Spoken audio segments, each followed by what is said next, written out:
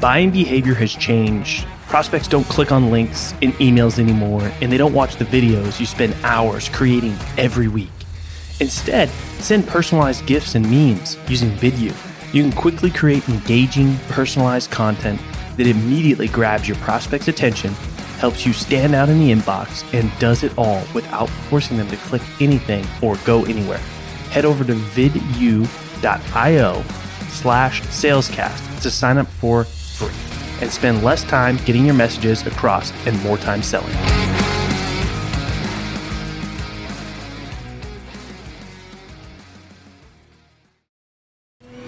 Welcome to the Sales Hustle, the only no BS podcast where we bring you the real, raw, uncut experiences from sales change makers across various industries. The only place where you can get what you're looking for to up your sales game. Today's episode is brought to you by Salescast. Salescast helps sales professionals transform the relationship building process and win their dream clients. I'm your host, Colin Mitchell. All right, what is happening, sales hustlers? Welcome to another episode. I've got a fantastic guest for you today. We're going to be talking with Mark Hunter, the Sales Hunter, who is recognized as one of the top 50 most influential sales and marketing leaders in the world. He's the author of A Mind for Sales. His other books include High Profit Prospecting and High Profit Selling. The focus of the work is helping influence and impact others to help them see and achieve what they didn't think was possible. Mark, thanks for coming on Sales Hustle today. How are you doing? Hey, I'm doing great because that's what we're going to do. We're going to help people hustle more in sales. I love it. Absolutely. And just before we get into the good stuff, today we're going to be talking about your new book and some of the topics in there, which I recently dove into. But just give people the short version of like your sales story. Seems like you've dedicated and do a lot of good work. And I'm just curious how you got into sales and why, and just the short version of that. And then we'll get into the tactical stuff. Yeah. I didn't want to be in sales, okay? I mean, let's put it that way. I mean, hey, you read the book. At the beginning of the book, I talk about how I did not want to get into sales. I only got into sales because I got too many speeding tickets. Now, nobody was hurt, nobody was harmed. But I had to get a job that supplied me with a car. What's funny is I was such a good salesperson, I got fired from my first two sales jobs. Oh, yeah. See, it was finally my third job where my boss sat me down. I thought I was getting fired. Sat me down and really told me, you got to focus on the customer. What are the needs of the customer, not what you want to get out of them. Wow. What a good lesson early on in your sales career. I mean, I think there's still a lot of people that haven't quite figured that out. Oh, well, don't worry. I didn't figure it out the first time he said it to me. It took a number of years for that to sink in. But yeah, I mean, I treated customers as if they were bowling pins. My objective was just to knock them down and move on to the next customer.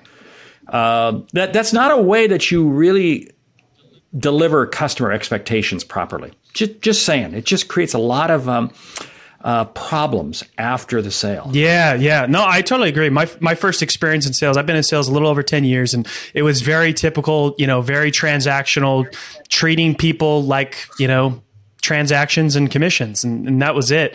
And there's still people that are doing that today. And so I'm just curious, what was your transition of like doing things kind of that way, and then having your manager sit you down and tell you like you got to do that, and then how long did it take you to figure that out?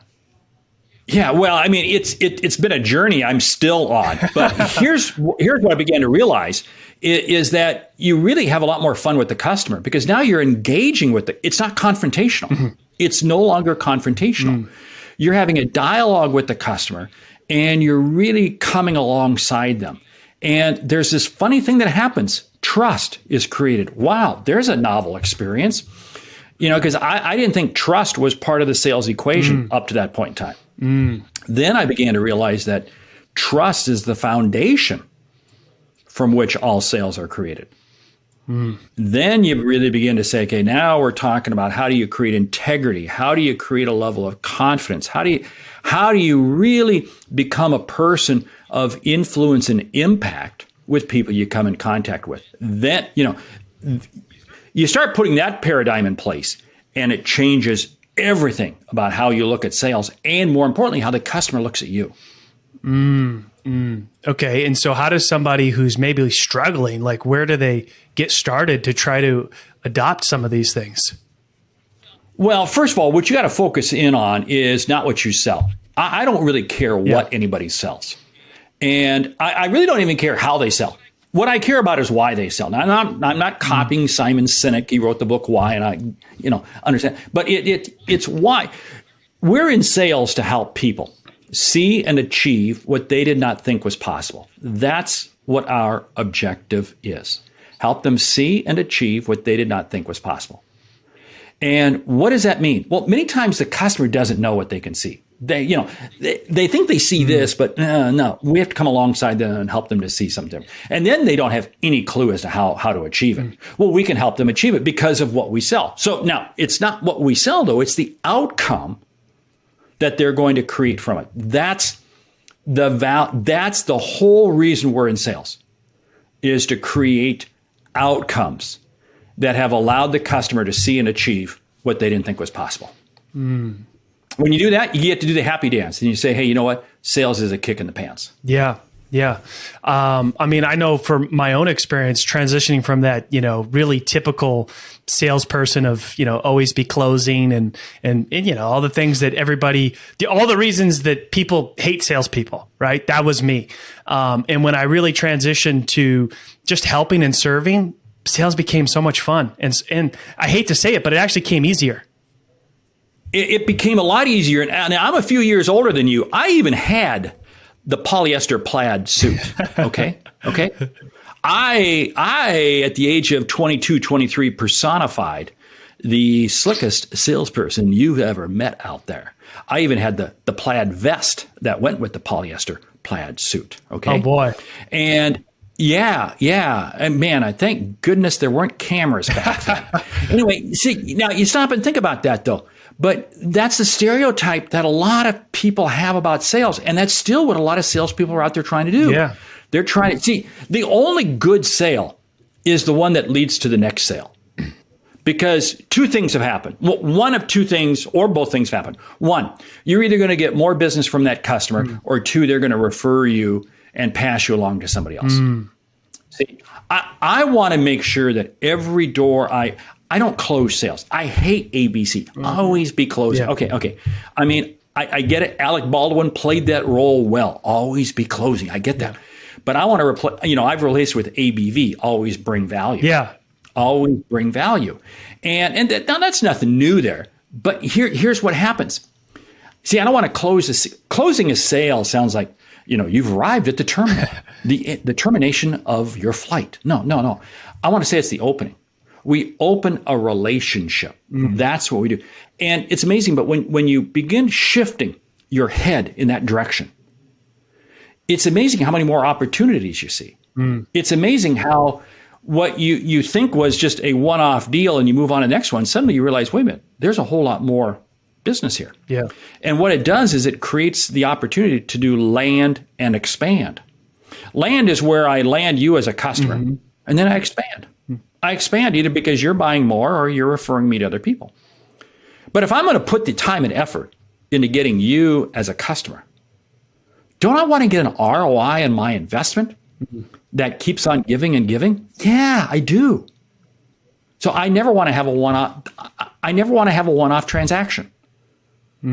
That's lame. I love what you said there. The only good sale is the sale that leads to the next sale. Yeah. Yeah, because it just it changes, because here's what I see happening. So in the transactional salesperson, they get down to the close and their mind is already on to the next customer. Their mind is already going. They've already spent the commission check. Exactly. They've got commission breath. Yeah. They've got commission breath, and they've spent and they're on to the next one. And the smart salesperson sitting there saying, "Wait a minute, hold it. There's a whole lot more business here. If I take the time to listen, if I take the time to help them." And what happens is it's amazing the number of doors open up. And this is what's also interesting is the transactional salesperson, surprisingly enough, is very much a pessimist. Now, people argue with me on this, but let me explain why I feel this way. Because they live for deal to deal, and if the deal doesn't come through, they are down in the dumps. Yeah. Conversely, the one that says every sale I get leads to the next sale is the optimist. And you know what? When you have an optimistic mindset, it's amazing how many more opportunities you see. Because you just look at things differently. You look at things totally differently. Yeah. And you, as a result, not only do you create more opportunities, but more opportunities come to you because you become a magnet that people want to come to. Yeah. All right. I want to dig into some of that stuff for a second. I just dived into the book on Audible, which I was happy to find it there. And I'm on chapter 6 so far. And one thing that you talk about early on in the book is that confidence. The confidence. Confidence so this pessimistic salesperson that you're talking about, to live deal to deal, typically, and I've been there, so I get it, right? Where every deal is make or break, or you're defining your self-worth based on whether you win or lose the deal. And once you have that confidence that you talk about in the book, your prospects can feel that. It's almost like you're helping, you're serving, you're adding value, and you could care less if they sign up with you or not, or do business. Like, honestly, in the people that I work with, I tell them, look, the goal is simple. Make sure they have a good experience, regardless if you work together or not. And some of those relationships with the people that we didn't do business are your best advocates, because they're like, wow, they weren't the right fit, but that was a great experience. And they want to send you business. Right. It's amazing the aura that you cast. And what does it do when you are more confident, not arrogant, just confident in who you are? It's amazing how the customer becomes more confident. And when both parties are confident, it's amazing the dialogue of the information that gets exchanged. One example is this. If I'm confident talking with you, we'll say you're the customer, I am very comfortable asking you a question that you don't have the answer to and I don't have the answer to. But you know what? We're going to have a conversation. Collectively, we're going to figure out a better solution. Yeah. You see, if I wasn't confident, there's no way I would ask you a question that I could not answer. Because I don't want to be put on the spot. But what does that do? It limits the dialogue. Yeah. And most people get caught up and too scared to ask those types of questions. They are scared because they're not confident. Because here's the whole thing. If I'm confident, I know that there's plenty of other transactions out there. I also firmly believe in that, hey, if I get a no, I'm not worried about it because I got somebody else out there, and no is only a moment in time. And no is only because, you know what? I just did not demonstrate enough value for this person at this moment in time. I may be able to change that a week down the road, a month down the road, a year down the road, but I'm not going to worry about it. Now, as a salesperson, I'm competitive. Believe me, I am. I have my own company and I set my own goals. Believe me, I am brutal on myself. Come the end of the month, come the end of the quarter. But I'm confident in knowing that my success is not driven by this month's numbers. My success is driven by the outcomes I've helped my customers achieve. Yeah, and that reminds me of something else you said in the book too. Not everything worth doing needs to be measured. Tell me a little bit about that. That is, I'll tell you what, I have been called into too many organizations where they measure everything. They believe that if we measure everything, it's just going to help. And go, why are you wasting time measuring this? And I see people with all kinds of social media measurements. I see people with all kinds of, now it's interesting. I was dealing with a company yesterday. I was on the phone. And a critical measurement to them is the Net Promoter Score. Now, the Net Promoter Score is kind of not really a matrix, but it's a scoring index of how do customers feel about you. And to them, that was the number they measured. That was, and see, so to that organization, that was the number. They're not wasting their time measuring all these other stats, measuring all these other things. Because again, it just becomes a sidebar conversation where we get caught up. We become a spreadsheet jockey. Yeah. And all we're doing is we're managing how many sales managers, pay attention. Sales managers, listen up right here. Are you managing your organization by what you see on the CRM dashboard or on your Excel spreadsheet? If you are, shame on you. Those are just indicators. Yeah. How do you measure how much value? I mean, like, how can you measure how much value you've given your prospect, or how many new, relationships that you've made that maybe they said no and, now's not the right time, but how do you measure that? You can't. You can't. And this is where I go ballistic over and I get it. I understand it. What are the number of phone calls you made? What are the number of conversations you had? How many minutes did you spend on the phone? All that sort of stuff. But here's the deal. The measurements that count, and I talk about them in the book. How many qualified leads do you have? Not leads, but qualified, true prospects, not suspects, not leads, but qualified prospects. And what is the time frame that it takes to turn them into customers? And what's the percentage of those that turn into customers? That's it. Those are the three measurements. That's it. Focus on what you can close. I see too many. This is where marketing gets into trouble. Marketing has this metric of creating leads. I can go find some old phone books. I'm sure I can find some somewhere and dump them on somebody's lap and say, hey, here's a million leads. No, I want qualified, because a lead becomes a suspect, then they become a prospect. I want qualified prospects. And how often are salespeople treating them like they're ready to buy in that sort of scenario before they actually are? Like they're treating them like a prospect when they're really just a suspect. Oh yeah. This is, and this happens especially to new people, where the customer calls up and there's an inbound inquiry, or the person downloads an ebook or a PDF and they automatically think that they're a qualified customer. No, they were just somebody bored looking to download an ebook. Okay. That does not make them a prospect. Or the person who calls up and says, hey, I just want to get a quick price on something. A quick price quote does not make a qualified customer. Okay. Get over that. No. That means they're just shopping for a price to use against you with somebody else. That's all. Yeah. Or they're giving you some busy work to get off the phone.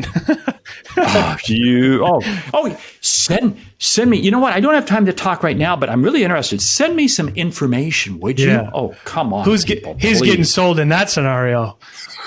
Man, wow. Send me some info. You know what? I'll have a chance to take a look at it later if you just send me some information, and then I'll call you when I'm ready. Yeah. I mean, I like to, even in those scenarios, I like to challenge the prospect a little bit. Like, hey, I'm kind of feeling like you're not really interested, or this is not a huge priority. Tell me if I'm wrong, but we need to kind of go through this process. You gotta poke. You gotta poke, because if you don't poke, you're going to wind up with a pipeline that's a sewer line, because you're going to have all this crap, right, or fluff in your pipeline. Fluff. We like to call it fluff. It is. Now, hey, let me tell you something. I used to have a manager who I worked for that I kept a lot of fluff in my pipeline. Yeah. And the reason being is because it kept him off my back. Yeah. And and the only reason I had it in there was because he didn't bug me. Yeah. Yeah. He was too stupid to see that it was the same fluff was in there month after month. Yeah. He was a spreadsheet jockey. You got it. Yeah. That is, I mean, that's still happening today. There's so many people just shoving deals in their pipeline to keep their managers off their back, to look like they're doing a half decent job because they don't want to lose their job, or, and then, come into the month and 40% of it was junk. Then what? That's exactly what, I tell the story in the book about the guy I worked with. Every Friday we had to go in and justify our numbers. Mm-hmm. And we were having a tough quarter, and every Friday we'd walk into our boss's office and get our head handed to us. And guy I worked with, he was saying he was going to make his number all the way through the quarter. We kept saying, when are you going to tell Bob that you're not going to make your number? He says, I'm not going to tell him until week 12. while you are getting your butts chewed every week, I'm only going to get one butt chewing. All right, so let's talk about a little bit. What's the solution? Like, what are some of the things people can expect to learn and fix some of these problems by reading your new book? Well, here's the biggest thing. Biggest thing is understanding why you sell. And to understand why you sell, you have to understand who you sell to. So I talk a lot about in there in terms of your ICP, your persona. What is your ideal customer profile? You've got to stay very focused in on that. There is no sense for a steak restaurant, a steakhouse restaurant to open up in the middle of a town where everybody is a vegan. Okay. It just doesn't work. Okay. But this is what too many salespeople are doing. You have to make sure that you're spending all of your time zeroed in on just people that are that really fit the profile of who your perfect customer is. And I walk through the book in there, and there's a host of other things in there, but it's getting tight. And then what you have to understand is, why are they buying from you? Again, not what you're selling, but what's the outcome they're achieving. So you really begin to create this very tight profile. Because I talk about in the book, I'd rather have a few prospects I spend a lot of time with than a lot of prospects I don't have time to follow up. Because that's the other problem. Yeah. Too many people have a sales process that they can't stay on top of. They simply cannot stay on top. Don't start what you can't finish. Hey, in today's world, it's taken 15 to 20 touches to get somebody to engage with you. So don't sit there and say, I'm going to make a bunch of dials, or I know. I don't have time to make dials. So I'm just going to send out a lot of emails. Every day I'm going to send out even more emails. Well, let me tell you something. That's stupid. A bad email sent to one person is a bad email. A bad email sent to 1,000 people is really stupid. But how many bad, we could ask the audience right now, how many bad, stupid emails have you received today? And I bet all of us would probably say we're already in the double figures. Oh yeah, definitely. Way too many. And they're cute. Oh, I mean, everybody's got these little cute. Yeah, I got this one the other day. In fact, I blasted the person on LinkedIn. He said, Are you extinct like the T-Rex, and that's the reason you haven't responded to me? I mean, give me a break, idiot. I mean, it caught your attention, but it caught my attention, and I whited out a few things, and I pushed it over to LinkedIn. And let me tell you something, because here was the whole thing. He was trying to sell me something I don't need because he had done zero research on who I am. Zero. So going back to the fact, you are not his ICP. Yeah, that's right. I finally sent him a note, buy my book. Did I ever hear back from him? No. Well, all right. So one thing that I loved in the book that you said, tell us about who is the most important person you will ever sell. Me. It's yourself. Yeah. It's yourself. That is so many times.